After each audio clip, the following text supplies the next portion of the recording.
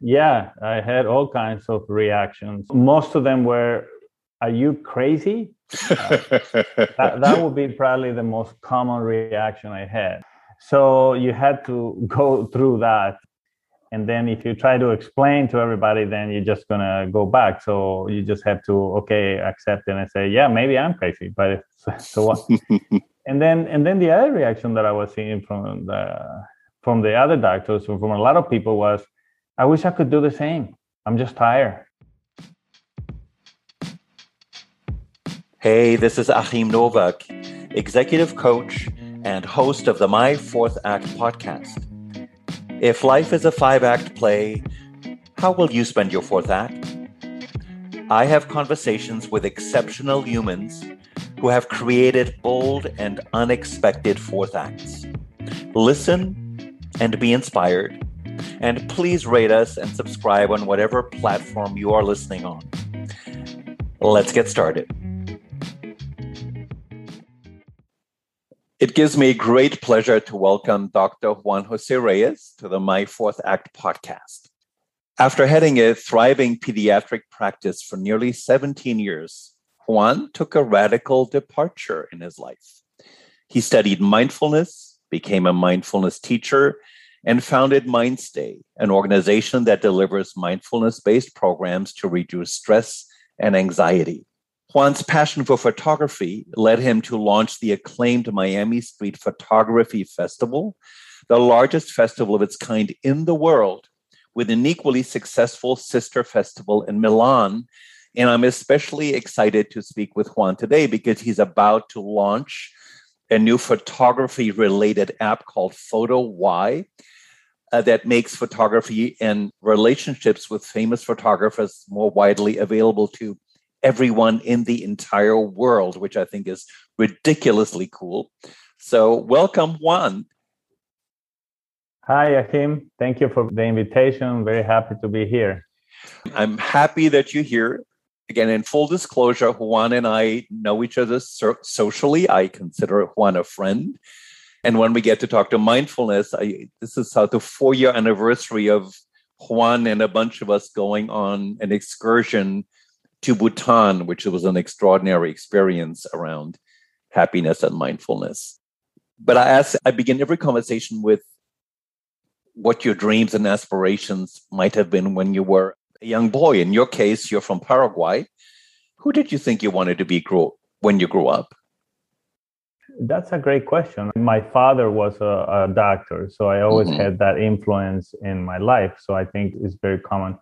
I always saw myself also as becoming a physician, a doctor, and helping people. I remember seeing my dad helping people and diseases. So I thought that would be a great path, a career path for me. So yeah, I think that's what I thought when I was growing up that I was going to be.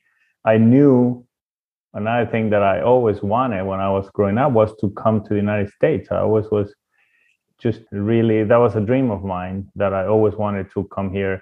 Even before deciding to be a doctor, I always wanted to be. I was just fascinated by so that was another thing that I was able to, accomplish. I've been here almost 35 years. Like you, I'm somebody who grew up in another country. I came to the States when I was 16. So I'm curious, what did coming to the United States represent for you when you were a boy in Paraguay? It represented a lot of things. My dad, like I said, had a very thriving practice. He was the pioneer of HMO in Paraguay. The first HMO in the country was created by my dad. So he had this big company, and I could have just simply stayed there. Yeah. But I wanted to come here. So coming here just represented more opportunities. And at the same time, it was very scary because I had to just come and start from zero. I could have just stay in the comfort of what I had at home. So coming here, it just represented a challenge, a dream coming true at the same time, more opportunities to do a lot of things. I remember when I first came, it was just like, oh my God, this is incredible. All the things that are here. Paraguay from that time was a different country, but But yeah, so it represented all those things, the challenges, dreams, opportunities, more opportunities to do whatever you want. Yeah. I love the words you use, challenge, dream, opportunity. And I want to talk briefly about your pediatric life, but since then, you have sought new challenges, you have pursued new dreams, and you have created new opportunities, even though it may look very different from what you thought it might be when you first came to this country, right? Right, exactly. Yeah. Yes. Because a lot of our listeners are either in the midst of big transitions in their lives, or they would love to make a big transition, but are perhaps afraid. And you worked as a successful pediatrician in South Florida. You did very well, and then you decided to do something really different. Before we go to the different, if you think about your life in pediatrics, and if you because for everything, there are the moments where you go, gosh, this is why I loved doing this. This was great. And then there are usually the moments where, why the hell am I doing this? This doesn't feel good. Can you give us a snapshot of both? During the time in pediatrics? Yes, please. Yeah, I think the times that I felt like, oh, this is why I'm doing this, was more towards, I would say, during the beginning part of the career. And that's only because it was a different time for medicine. Mm-hmm. It has changed how we practice, especially pediatrics. At the beginning, the pediatricians were very involved. I remember when I first started, I would remember going to the hospital to do deliveries, to get when the baby was born, they hand it to you. And if the baby's not breathing, you got to do something right there. Yeah. And when you do that, you feel like really powerful to be able to help a baby. But as with time, that was taken away. So the pediatric practice changed to a different, more general practice, just at the office, not going to the hospital. So it became, I would say, a little more routinary. And I think that transition, I guess, it kind of influenced me and kind of like, okay, I need new challenges. I need something, I want to do something different. But yeah, I remember that was the best part. At the time, I didn't think it was the best part because it was like, oh my God, 3 a.m, you have to get up and go. And I remember when I worked up north in a small town in West Virginia for 2 years as the only pediatrician in town.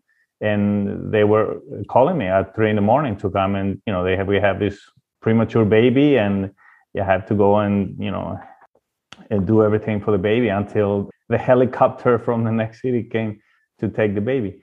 So at that time, it was scary. It was like a lot of pressure. But looking back, I see that challenge was really, really make you feel alive. But so what happened that got you to the place where you said, I'm done with this? I want to add the context, especially when you have a profession that is highly regarded. Yes. I mean, you're helping children, you're a doctor. I'm assuming you were reasonably well compensated. So there's a lot of stuff attached to having a very noble profession, and leaving that can be hard. So what got you to that point? I think it just became, and the word that comes up is routinary for me. Mm-hmm. So even though you're still doing the same thing and still helping and being able to help a new mom or do something for a baby or for somebody who's sick, at one point it just became very routinary. It became something kind of the same thing every day. Mm-hmm. So I could still have continued through that. But it came to a point that I was looking at the rest of my life and I said, this is it. I'm going to keep doing this the rest of my life. And that feeling was not a good feeling, I would say, at that time. What drew you to mindfulness? Because I have a feeling they're somehow connected, because when we leave one thing, we kind of think about where we're going to go, right? Can you talk to us what drew you to mindfulness, studying mindfulness, choosing to move into that as something that you do professionally? Yeah. I always had problems with anxiety, since growing up. Coming here was also very stressful. So it was a time, I think it was around 2006 or so, that I was just going through a period of a lot of anxiety. Maybe it was because I wanted to do something else. Maybe because I couldn't, I saw myself, how am I going to change what I'm doing? A lot of stuff going on. And then a lot of the pressures of being a physician. There's a lot of pressure involved in that. And, so I really wanted to find something that could help me with that. And I knew there were, I was seeing psychologists. There were, there were medications available, but I didn't want to really go that route. So that's how I started looking into meditation. I remember I read a book by Keith Ferrazzi called Never Eat Alone. I think we talked. I know that book very well. Yes. Yeah. And in that book, he mentioned that he took a 10-day meditation retreat called Vipassana. Yeah. And I was like, what is that? And I looked it up, and it seems like a enormous challenge, a 10-day silent meditation retreat.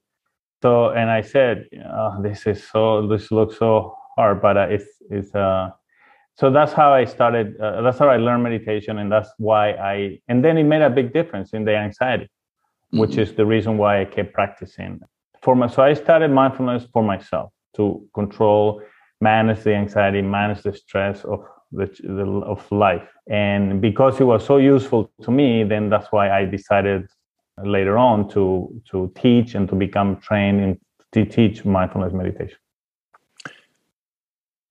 When we make a big change in our lives, like leave a profession or at least full-time in a practice, it can push a lot of buttons in a lot of people. So I'm very curious, you're married, you have a daughter, your family is used to you being Juan Jose Reyes, the pediatrician. And you know all sorts of other doctors or pediatricians. How did people react when you made what for many people is a radical life change? Yeah, I had all kinds of reactions. Most of them were, are you crazy? That would be probably the most common reaction I had. So you had to go through that.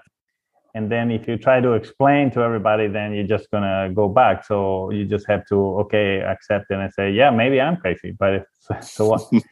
And then the other reaction that I was seeing from the other doctors, from a lot of people was, I wish I could do the same. I'm just tired. And I heard it from friends that were lawyers, that were doctors. They said, I really want to do the same because I'm tired of the way we practice medicine with all the pressures of the insurance companies and the legal stuff. Also, I think of you and me both as, at this point, serial entrepreneurs. We started a bunch of things. And I know when you're a doctor, it's a business as well, but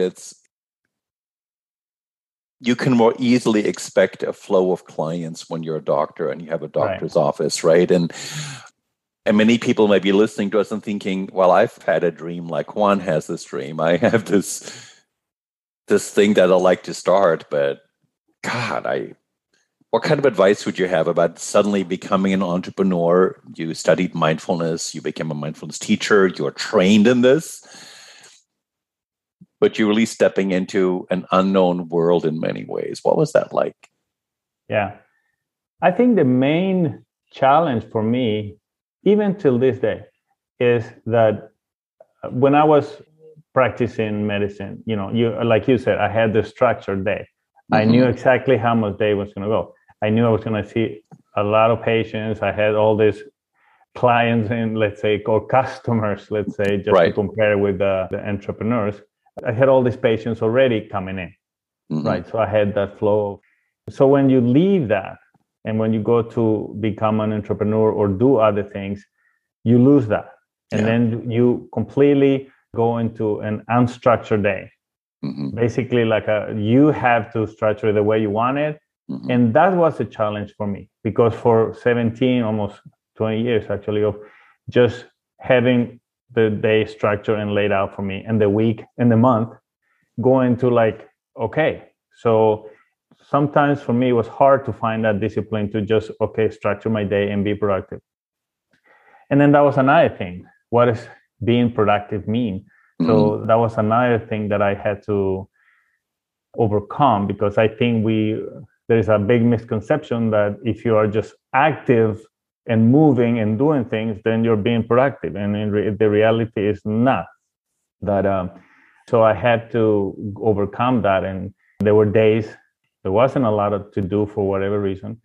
And then learning to not feeling guilty about that, and maybe using that downtime for self-care, and do things for myself and not feel guilty about it, because you got to be productive, you got to be working, you got to be doing things. That's the pressure that we all have. And I think that's one of the things that I had to overcome. What else did you learn about yourself? Unstructured time, you gave us a glimpse already. But I feel like in many ways, there are two ways to look at it. Either we become a different person, or we bring out things that were always there that we didn't have to use before, but suddenly we have to stretch different muscles, so to speak. So what did you discover about Juan when your pediatric structure was gone and you jumped into, I think, every day being a new creation? Yeah, I think what I discovered was that if there's no structure, or if there's something there that doesn't suit you, then I could create that. And I had to believe in myself that I could create something that didn't exist before. And one example of that would be the festival, the photography festival that you mentioned about. Even though it was at the time, I looked everywhere and there were no street photography festivals in the world.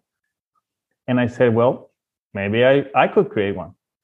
And then I was like, how can I create, and how can that be? Yeah. But I always say to myself all the time, if I don't do it, somebody else will do it. Yeah. So I might as well be me and do it the way I want.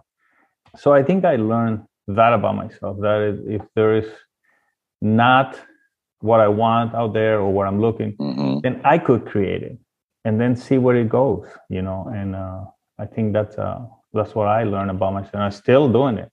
Same thing with the app that I'm launching now. It doesn't exist. And I said, well, maybe I should create it. So let's dip a little bit into photography. And maybe a good starting point could be, I've been to several of the street photography festival events in Miami. What you have created is spectacular. And it exists on a large scale. And for our listeners, it brings in really famous photographers who show up for the Street Photography Festival. So this is a pretty big thing that you, Juan, have created. Can you just define for us what street photography is? Because I think of taking a selfie with my iPhone, and that's probably what a lot of our listeners think about. Like, I go to Hollywood Beach, which you photograph a lot, and I snap away. But what makes something a photograph that's worth remembering, that street photography versus just a bad iPhone snapshot? Could you just define that for us? Sure, yeah. I think in general terms, street photography is just taking candid photographs, meaning not pose, not stage, candid moments in public spaces. So we call it street photography, but it could be the beach, it could be a concert, it could be a museum, a public space. So that's what street photography is. It's just looking for those candid moments in everyday life in public spaces. And I always make that comparison with mindfulness, because street photography is just going out on the street right here in my neighborhood and paying attention to what's happening this moment. And if we pay attention, there are things happening that you could photograph. There are moments, little moments that you could photograph. But if you're just going through the street or the beach or whatever, and you don't pay attention, then you don't find those moments. Yeah. So street photography is about paying attention to those trivial, ordinary moments that are happening all the time and making an image from that. So did your interest in mindfulness lead you to street photography? Are they connected at all? Or how did you become interested in this? In street photography? Yeah. Yeah, I think when I started, probably not, but I knew that the connection was there later on when I was trying to get better at it. I got started in street photography. I took a couple of workshops with, the first one was Jay Maisel, photographer in New York, that I consider one of my mentors. Fantastic photographer, great teacher, great mentor. And before I wasn't taking pictures of people, because in street photography, 90% of it is people on public space. It could be some without people, but with reference to people in the photo. But I wasn't taking pictures of people. And when I took that workshop, it was about connecting with people. Mm-hmm. It was about not just taking snapshots of people. He always said, when you take a picture of somebody, you have the absolute duty to make them look good. Yeah. Or at least not make them look bad. So if you can connect with people, then you do. And in a way, it's a way of connecting with people or connecting with life in a way. So that's why I became more interested in that type of photography, because it's about people and life and paying attention and connecting with them. A word from your sponsor. That's me. I invite you to go to the website associated with this podcast, www.myfourthact.com. You will find other equally inspiring conversation with great humans. And you will also learn more about the My Fourth Act mastermind groups, where cool people figure out how to chart their own fourth acts. Please check it out.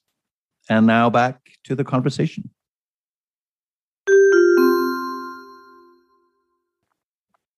I'm struck by the fact that you chose to study with Jay Maisel, a very, very well-known, revered photographer. And in my own life, in the 1990s, when I decided that I wanted to write, I studied with some very famous writers in New York.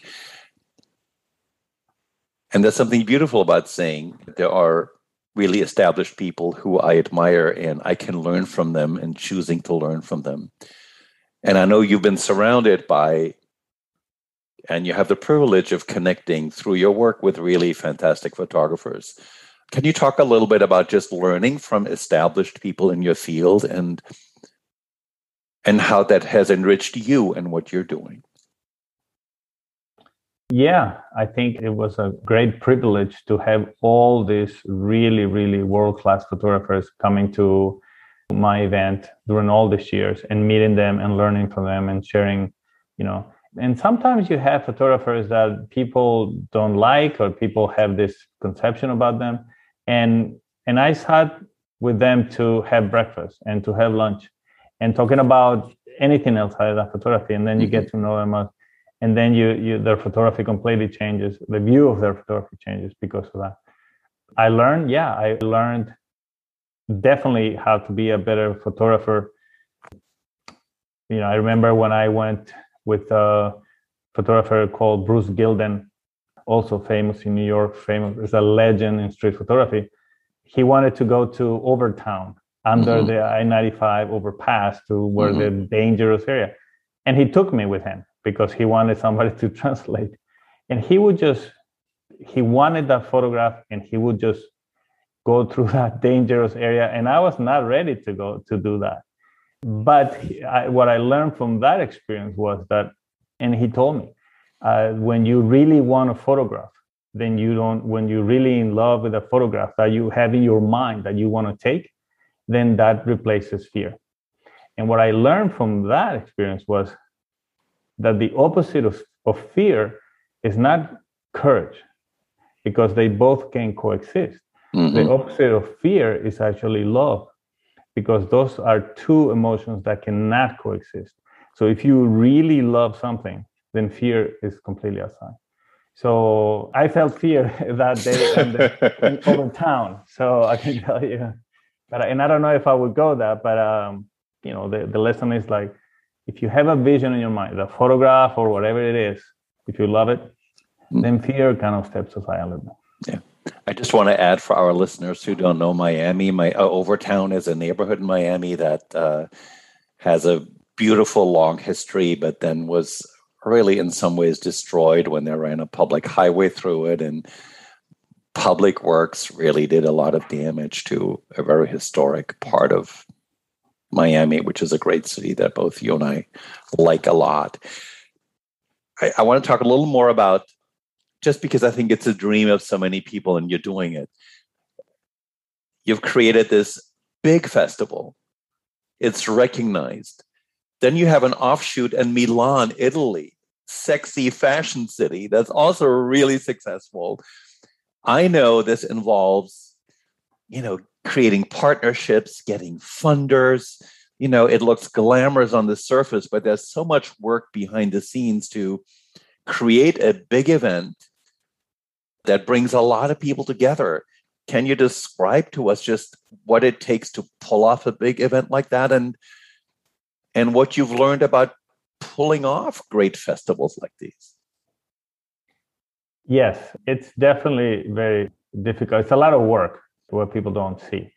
So, and it takes a whole year of planning for the event to be successful. But it really comes down to what you said. It's just creating partnerships. When I started looking at the very beginning, I started looking for sponsors. And then I realized that sponsors is not the right term because that involves a simply financial agreement. So what I really wanted was partners, people who really believe in the event, and they will put money. Sure, that was important. But they will also believe in the event, and they would do anything to make it successful in a long-term relationship. So I always said, this is long-term, and I will give up a lot of things just to make sure that it's a long-term. That was important for me. Same thing happened with Milan. Milan, it was about partnerships and friendships with a great group of people that became my friends and that I really love now. And that's why Milan was so successful, because of the partnerships and the friendships that I developed. Mm-hmm. And I never signed a contract with anybody. It was always, okay, let's do this, and shake hands and say, I always work like that. Maybe it wasn't the best way, but I always work like that because it was just a matter of trust. And I will just look at long-term relationships with people that I want to. There's so much wonderful wisdom in what you just said. And I want to just, from my own life, I serve clients in very big global corporations, and obviously I'm there to do a service, but many of them become long-term friends, and relationships are not in these little boxes. And life is so much richer when we hold that possibility, which you described so beautifully, and a vision for the long term. So you are launching Photo Y, which is in many ways an extension of the street photography festivals, the relationships you have with great photographers. And I'm just learning about it, but I see it as this incredible global background, opportunity playground where people who maybe can't come to Milan, they cannot come to Miami to the festival, but want to learn more about street photography and get some coaching and feedback from brilliant photographers can do that. I think it's amazing. Can you just talk about that a little bit? Sure. Yeah, I would love to. It's a great new platform that I've created. I've been thinking about it for a couple of years, and this year was the perfect time to actually bring it into life. But this platform is actually not just limited to street photography. I wanted to create something that included all genres of photography. So, we're going to have landscape photographers and portraits and underwater photography, architecture, everything.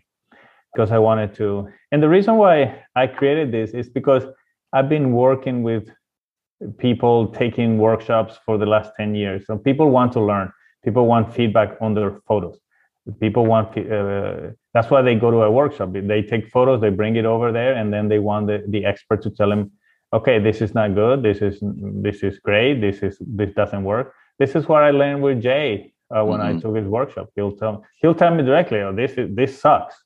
You need somebody to tell you that sometimes. And that was a great feedback for me. So, and we don't have that in the current photography apps, definitely not on Instagram, which is created in a culture of just likes and comments that are just algorithm based, and people just manipulate that. So there's no really good feedback on a photo, and it's just getting a lot of likes doesn't mean that the photo is good. So I wanted to create something different. And this is what Photo Y is. People can post photos, and expert photographers in their genres tell them why this is a good a photo or why this is not a good photo, what could be improved. They give it a rating from 1 to 5, and they tell them why they gave them that rating. I gave it a 2 because of this, because of that. So that's what we call it photo why. So if you know the why of a photo, then you can learn to take better photos. That's how. So that's what the platform is really about, and it's going to be there. Going to be many ways to learn in the platform, because we're going to have, besides the experts rating and telling you the why of photos that people upload, we're going to have daily live streams. So we're going to have all the photographers in the platform just give free classes, free talks about photography all the time. So at any time, and this is all going to be all for free. You can use the app, download and use the app for free. And then you can also buy personal lessons with those famous photographers. Mm-hmm. That instead of taking a full workshop, which now is difficult to do because it costs money or because people have to travel, now they can take just personalized lessons and buy just 1 or 2 lessons at a time with this, and have access to all these world-class photographers that we're going to have in the platform. So yeah, I'm very excited about it. I have a lot of photographers already joining the platform. We're testing, we're in the final weeks of testing, and it's scheduled to be released probably by the end of the month. Yes. 2 thoughts I had is, you said this already before, is something in you has an idea nobody else is doing, and somehow you are ready to jump in and make it happen, which not everybody can do. So I just want to say that I really admire that about you. I thought there was a second thought. I don't remember what it was, but it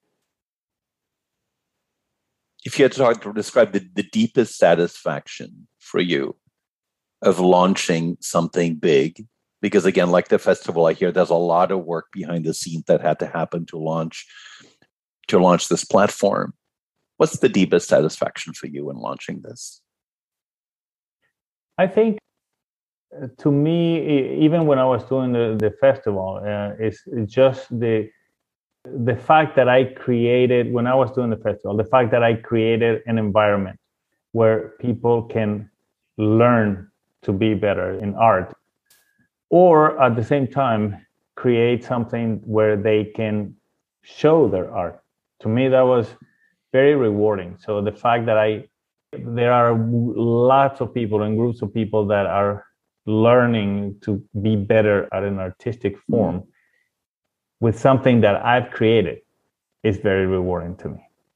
And I remember one experience when we had the festival in Miami. We have this, and you've seen it, this outdoor exhibition with really, really big prints, 2, 3 feet by 3 feet prints, outdoor, beautiful. And I go out there one time, and I was just walking around, and I see a guy there looking at one of the pictures. And he comes to me and says, "Are you Juan?" And I said, "Yeah." And he tells me, "This is my picture." And he was like about to cry and say, "I cannot believe that one of my pictures is in this exhibition and is in this format." And he was so grateful and so happy that his art was being exhibited like that. That was such a rewarding thing for me, that I was able to create something that would make him feel that way. I think that was very rewarding. And I think with the app, the same thing. I think it's just about making it easier for people to get better at something. Yeah. If you were to describe I want to say your average day, but obviously there is no average day in how you live right now. So I understand that. But if you take a snapshot of a day in the life of Juan now versus a day in the life of Juan when he was a part of a formal pediatric office, how do those days feel different from each other? Very different, very different. I started very early because for the last 6 months, I've been developing this, working with developers, and they're offshore. So I have to get up really early because of the time difference, and have meetings at like 6:30 in the morning or at midnight. So it's very different. But what I really like right now is that in the afternoon, I always make a point of going to the beach for a little bit. I know I have that advantage. We have that advantage living here. So I don't want to miss that. So I try to make a point of going to the beach, either to walk or ride a bike or take photos. And again, the challenge sometimes is not feel guilty about it, because it's like the middle of afternoon on a Tuesday and I'm at the beach, and it's like, should I feel guilty about this? So, but I think at the end of the day is what you have accomplished that day and what you can offer that day work. Sometimes it's more, sometimes it's less. It's just the way it is when we are doing our own thing. So I think it's different that I can structure. And then if somebody calls me and says, hey, you want to go grab lunch? You want to go do things? I have the ability to do that. That is just such a great thing, because before you can't have lunch with anybody during the week. You can't go do a lot of things during the afternoon. So if somebody calls me, hey, you want to go ride a bike? Then I can go and then continue later. I work at night. I work at whenever. But that's that. I would say that's the answer. Based on what you know now and what you've learned in your journey in life through multiple also entrepreneurial adventures, which are continuing with Photo Y. And if you had a chance to whisper some wisdom and guidance into the ears of young Juan in Paraguay, not to change him, but what would you want him to know to maybe reassure him or guide him or comfort him based on what you know now? I would say, just, you can do this. Just trust yourself and keep going. That's what I would say. And when you find the difficulties, I think it's important to know that there will be difficulties. It's not going to be easy. I think that's something that when we find a lot of trouble and problems that, okay, this is not working, and it's like, you have to go through that. You can't skip the middle. I forgot who said that, but you can't skip the middle. And the middle is messy, it's hard, it's terrifying. So just go through the middle and you'll be fine. That's a wonderful quote to end on. Where would you like to direct our listeners who are more curious about the many different things you do, like websites or social media platforms? Where should we find you? I would love for people to check out photoy.com. And right now it's a teaser page because we don't want to do the full website until launch. But you can subscribe there so we can tell you when the app is going to be launched. I think. Can you spell Photo Y for it? It's YWHY? Yes, it's PHOTOWHY. Great. Photoy.com. Yeah, I think that would be the website to go. If they want to check out the Miami Street Photography Festival, they can just Google Miami Street Photography Festival or go to miamistreetphotographyfestival.org. I'm also on Instagram. They can find me there. But I think I would love for everybody to check out the app coming up. Sounds great. So on that note, thank you so much for just really giving us a glimpse into your evolution and I would say continuing adventures in life. That was just a pleasure to listen to you. Thank you, Ahim, for the invitation. This was great. I really appreciate it. Bye-bye. Thank you.